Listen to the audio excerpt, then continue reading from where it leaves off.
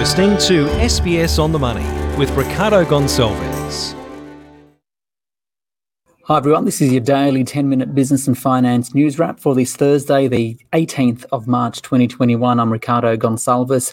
Later, where to invest in a rising interest rate environment and why do we need to talk about a rising interest rate environment?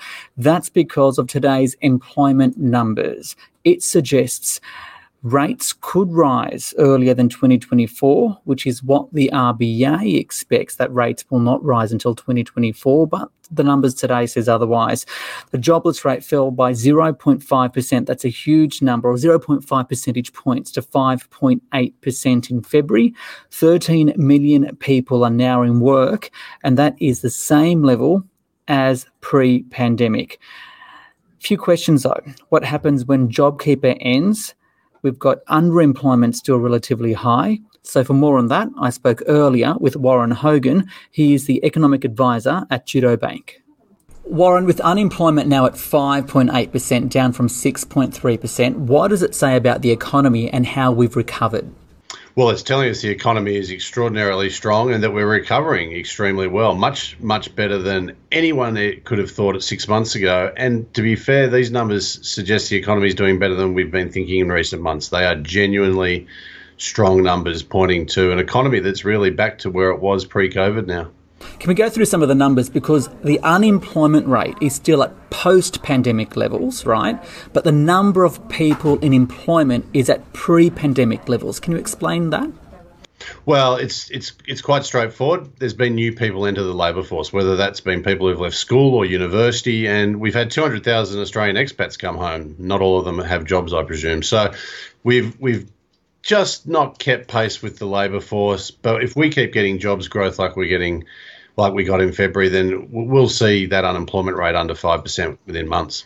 Okay. The recovery in jobs, is it even? Are we seeing more, say, women or young people in employment?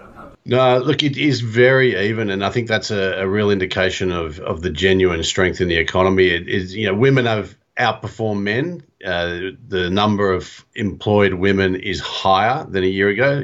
For men, it's slightly lower, but we're talking 5 to 10,000. Youth unemployment fell in the month. It's still higher than overall unemployment, but it's in line with historical trends. So no, we're seeing it across all states and territories, genders, and age groups. It's really broad-based, the increase in jobs. So if we are seeing a faster than expected recovery in the labour market, what does that say? What does this experience and evidence say, and compared to what the Reserve Bank is expecting or forecasting? Well, the economy is performing much better than even expectations from the Reserve Bank from the last month. It's fairly clear that their expectation for unemployment is going to be beaten, and it's going to be beaten very, very quickly. So it brings into question for me the thinking that interest rates are going to stay at these levels for 3 years. They've gone to quite some lengths to tell the broader community that interest rates aren't going to go up for quite a considerable amount of time.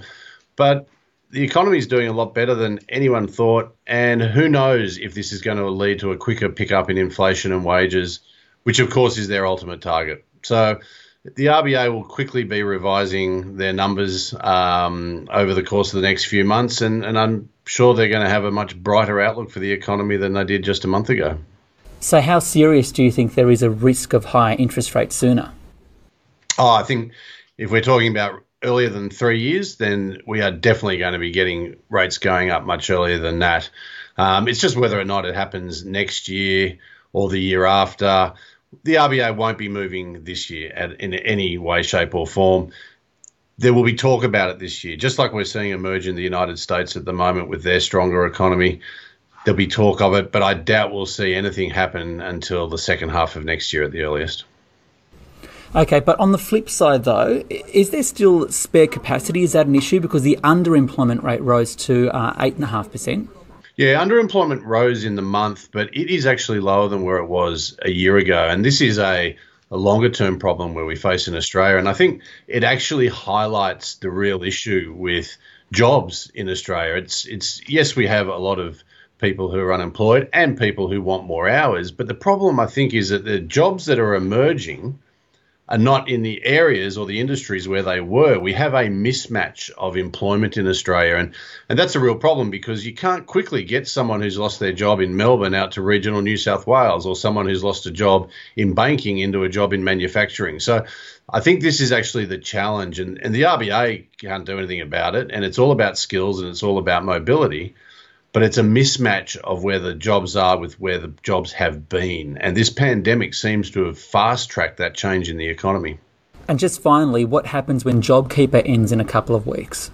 Well, in terms of the overall demand for labour, anyone who loses their job, it seems that they could go and find one. It's just, again, whether or not the people who lose jobs in certain industries as JobKeeper winds down are going to go and work in other industries. But the reality is that even if we lost 30, 40 or 50,000 jobs in the wake of the completion of JobKeeper, that's not going to dislodge the trend for higher employment and for a stronger economy.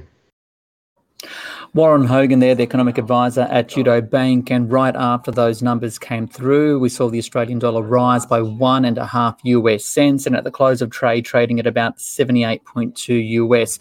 Now, all of that did have an impact on the Australian share market. The 200 down by 0.7% to 6,745. The blue chips fell, BHP down by 0.8%, the Commonwealth Bank off by 1.6%, and tech stocks declined across the board.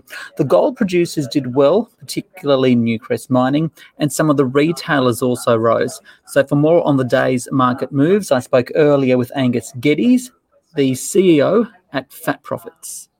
Angus, I spoke to a few economists today who seem to suggest that given the jobs numbers and the direction of where the employment market is going, it may suggest that interest rates may rise sooner than expected. Not right now, but earlier than what the RBA was saying 2024. What's the market thinking? Look, I think the market is certainly thinking that the RBA will not adjust rates near term, and like the Fed will remain on the sidelines before adjusting the cash rate higher until the economy really gets back on its feet. But the bond market is sending a really sort of loud flashing signal with those rising yields on those long-term bond rates that inflation's going to be a problem down the track. So given that, does that change the way investors should be acting? Well, I think investors need to be quite cautious of some of those stocks and sectors, such as infrastructure and utilities, that have done really well in a falling interest rate environment. You know, that's all now reversing. So, you know, I would be avoiding some of those long duration equities like sort of Transurban, which are very sensitive to interest rates. But it could be a tailwind, quite a strong tailwind, for companies like QBE Insurance, which benefit from rising interest rates. Okay, and then given that we're also seeing a switch from growth to value in the market right now, where are you seeing value? Look, we're seeing value in the cyclicals, companies such as Qantas, which are sort of coming out of the pandemic and reopening for business, and also companies like QBE Insurance, which really rely on higher interest rates for their investment income. So they're going to benefit. Angus Geddes there from Fat Profits. That is SBS On The Money for this Thursday, the 18th of March. You can follow me on Twitter and Instagram at Business Ricardo. This SBS On The Money podcast is provided for informational purposes only. The content on this podcast should not be understood as constituting advice or a recommendation. It is not personal advice and does not consider your personal circumstances or objectives. You should contact a licensed professional before making any financial decision.